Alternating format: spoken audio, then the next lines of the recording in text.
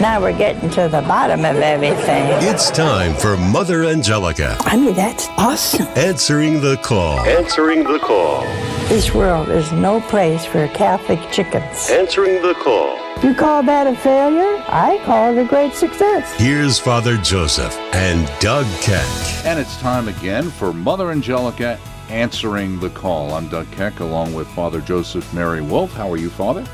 Doing well and always enjoying Mother's insights and her humor. Right, and we feature, of course, some of the great episodes featuring great phone calls from our viewers over the years that provide insights that are as relevant today as they were in the 80s and 90s when Mother handed them off the cuff right on the live show. So we've got topics, persons disappointed in the church, not a sin anymore. That's interesting. What is it in the church's belief as it relates to the rapture and the end times, and also teach kids to be respectful? I think that's probably something that every generation thinks has been lost. But let's talk about disappointed in the church. Now, especially in these days, there's a lot of people who've disappointed, don't you think, Father? Me too, you know?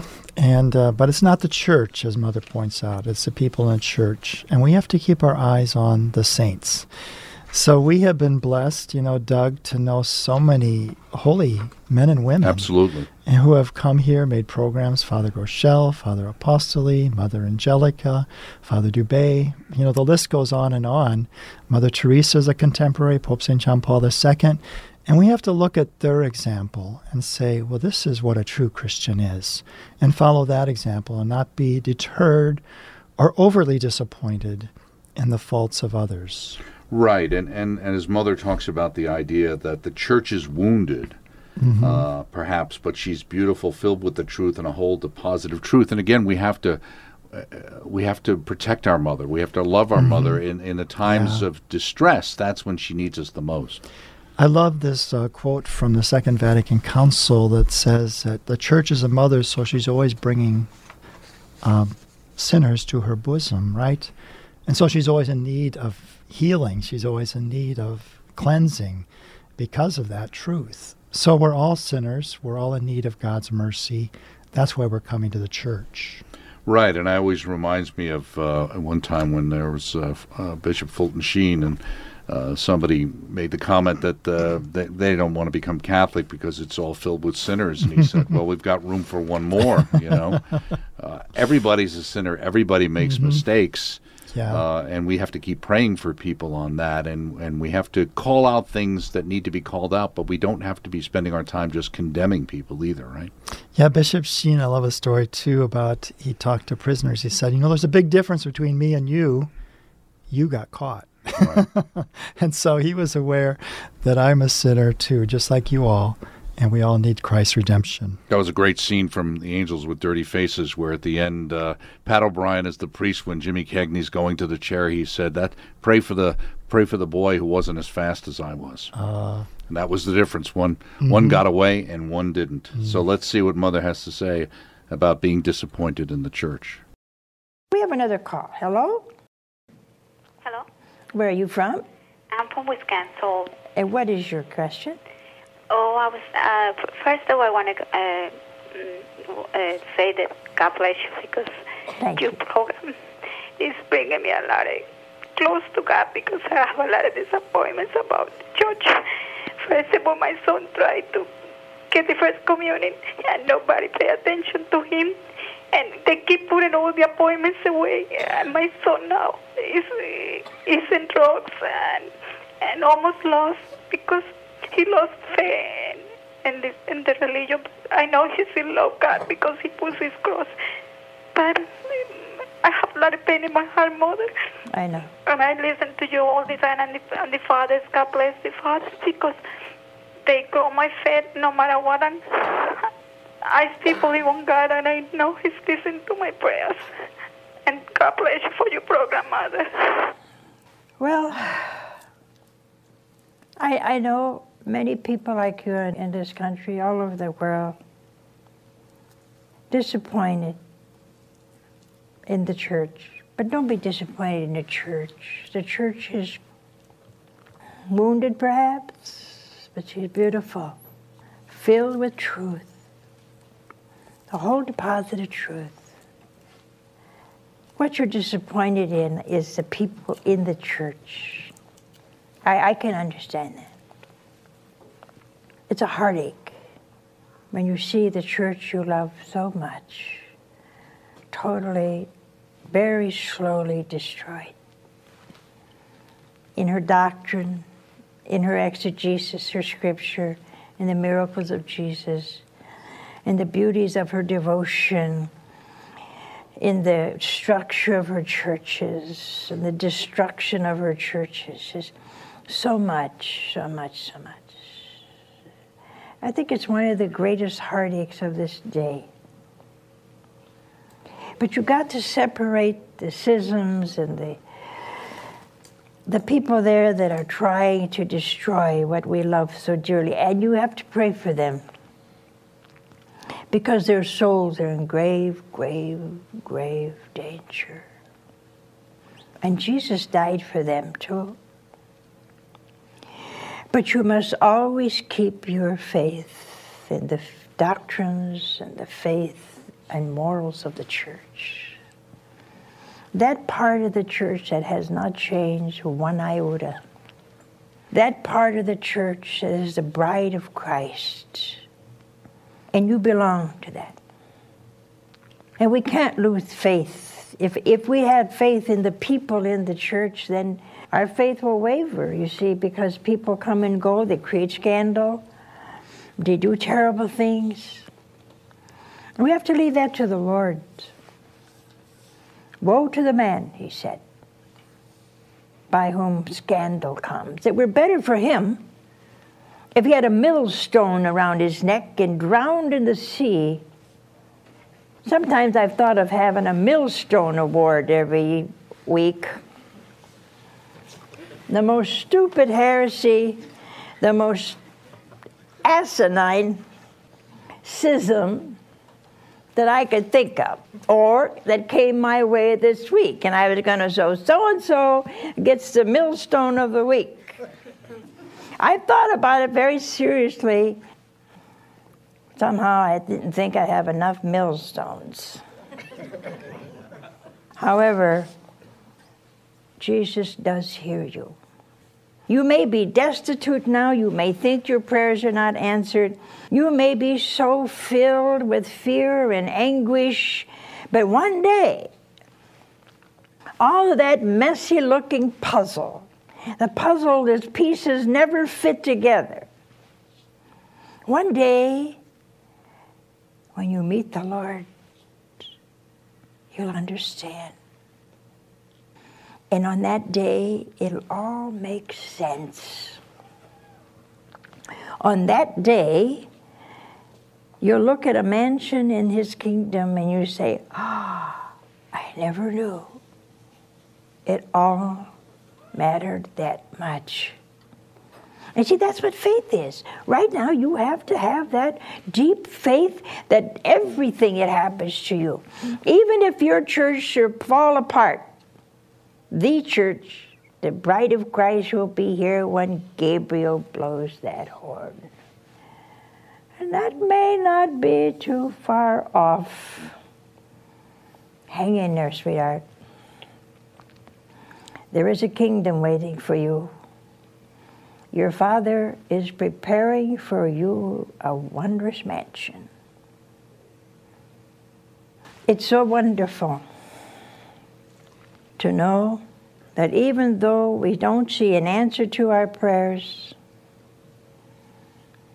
even though we do not feel our Lord answers our prayers, it's all turning to good. See? You know, some people want to know why I say that all these schismatics are wrong just because they disagree with the church. You're not disagreeing with me. See, we're voicing in this net what the church teaches. Who cares about my opinion? I'm not giving you my opinion. And the church is not a democratic society that you can choose parties, you know. You can't choose doctrines. You got to accept them all. You know, St. John has something mighty nice. Well, it's kind of rough to say. He said, he who says there is no sin calls God a liar. Ooh, wow. Huh? Not too nice for that beloved disciple. Well, I'm going to say the same. If you say there is no sin, then you call God a liar. If you say there's no commandments and there's no truth, it's not a matter of disagreeing. It's a matter of accepting or not accepting a truth. But there has to be a truth to accept or not accept. And the church is only giving us the truths. If you don't accept that truth, fine. But if you encourage others not to accept that truth, millstone for you, sweetheart. Because you draw people away from God. Moving ahead, we have a topic, not a sin anymore. Sounds like something that a lot of people hear sometimes. Yes, and so, that we priests, we really don't judge when people bring to confession certain things they struggle with. We can point, maybe you're taking this a little bit scrupulously, and there are people who really struggle with that, and you try to encourage them just to believe in the love of God and to see what really serious sin is. But then at the same time, a sin is a sin. And so you acknowledge it, you bring it before the Lord, and you ask His mercy and forgiveness. Absolutely, and you can ask the Lord directly after that as well. And if you believe it's something you shouldn't be doing, then do your best to make sure you don't do it anymore. But we'll see what Mother had to say in this quickie on not a sin anymore. We have another call. Hello? Hello. Where are you from? I'm from Milwaukee, Wisconsin. Oh, you have a gripe? Yeah, I'm afraid so. Everybody does. Okay, and I know it's not just my own gripe because I heard other people mention it to me as well, so I thought I would call in. In confession. Yeah. Now, it happened actually to me and to a friend of mine as well. We went to confession, and I confessed something, and the priest told me it wasn't a sin. And I was not, in no way being over-scrupulous or unusual in any way, and I'd read in countless books and articles that this behavior is sinful, and so I go and confess it, and then the priest smiles and he says, "Oh well, now we don't think that's a sin anymore." And Mother, he absolved me and everything, but then he, I really am at a loss. I don't know what to do. I would change confessors. See, he don't know what side's up. I think you need to understand that there is such a thing as sin, and it's his duty as a priest. He has the power to forgive. And some things are sins. I know that's a terrible teaching in the liberal theology. But you're right. You just go to another parish and go to another priest. You have a right as a Catholic to be forgiven your sins. And a priest does not have a right. There's sometimes maybe some people get scrupulous, but you don't sound to me like you're scrupulous. And it seems to me you know what a sin is, and you committed that sin. And I would go to a priest who will give you absolution because you're sorry for having offended God. You see? So I'm sorry if so many people have to go through that today. It's not necessary. There must be a priest in your city. Ask the Lord to send you one. There's more Mother Angelica answering the call on EWTN Radio.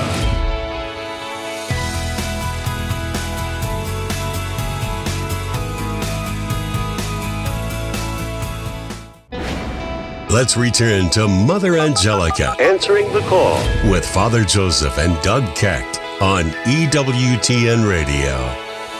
And thank you so much for staying with us for part 2 of Mother Angelica Answering the Call. Our call this time, to start off this part of the show, is what is the Church's belief in the rapture and the end times?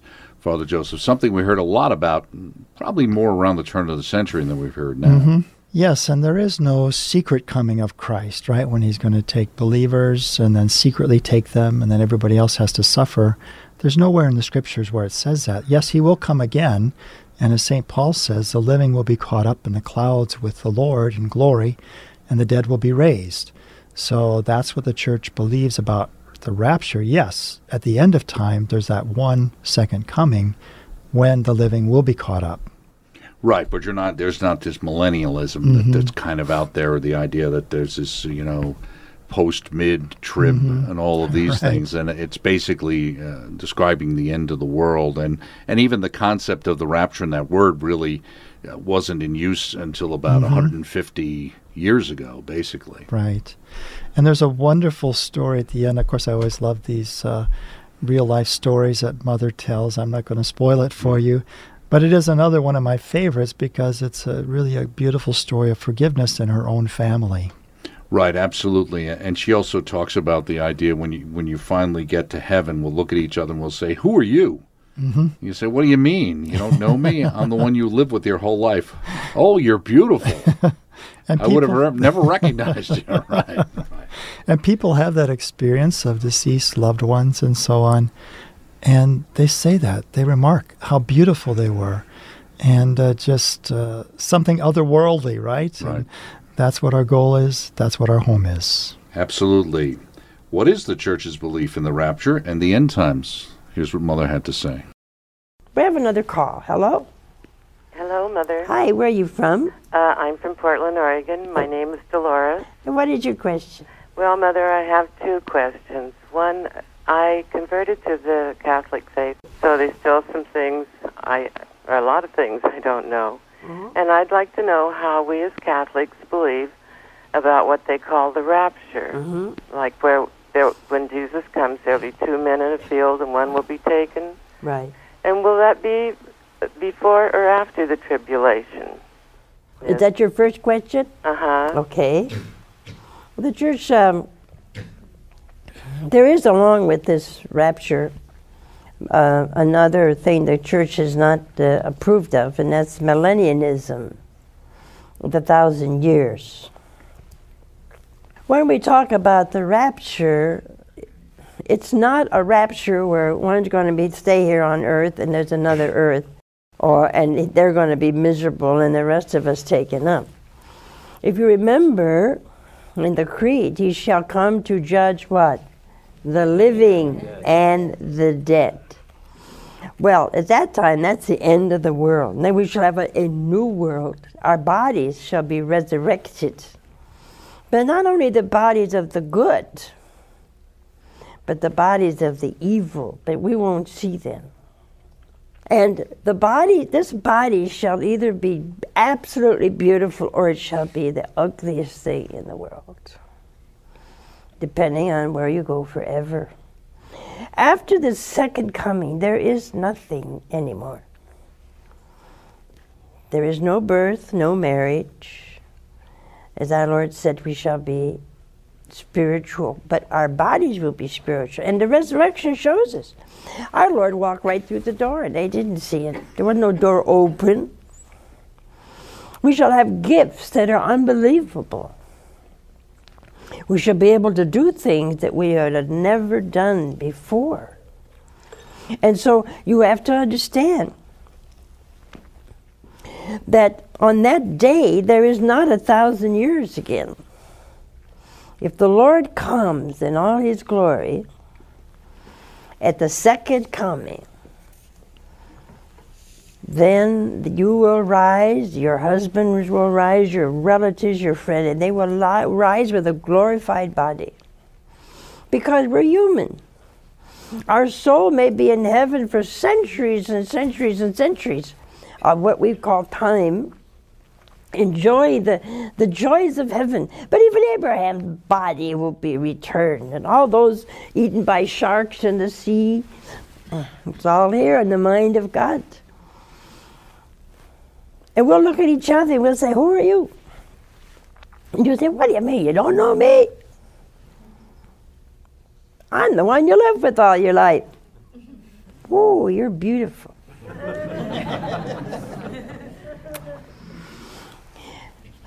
My mother did that when she died, before she died. She hated my father with a vengeance, and I prayed for her all the time. I didn't want her to die hating my father. And one day, my father, apparently, according to the nurse, appeared in the doorway. And the reason I know it was my father, because she said what she's always said, "What are you doing here?" I knew it was my father. I mean, there was no love lost, you know?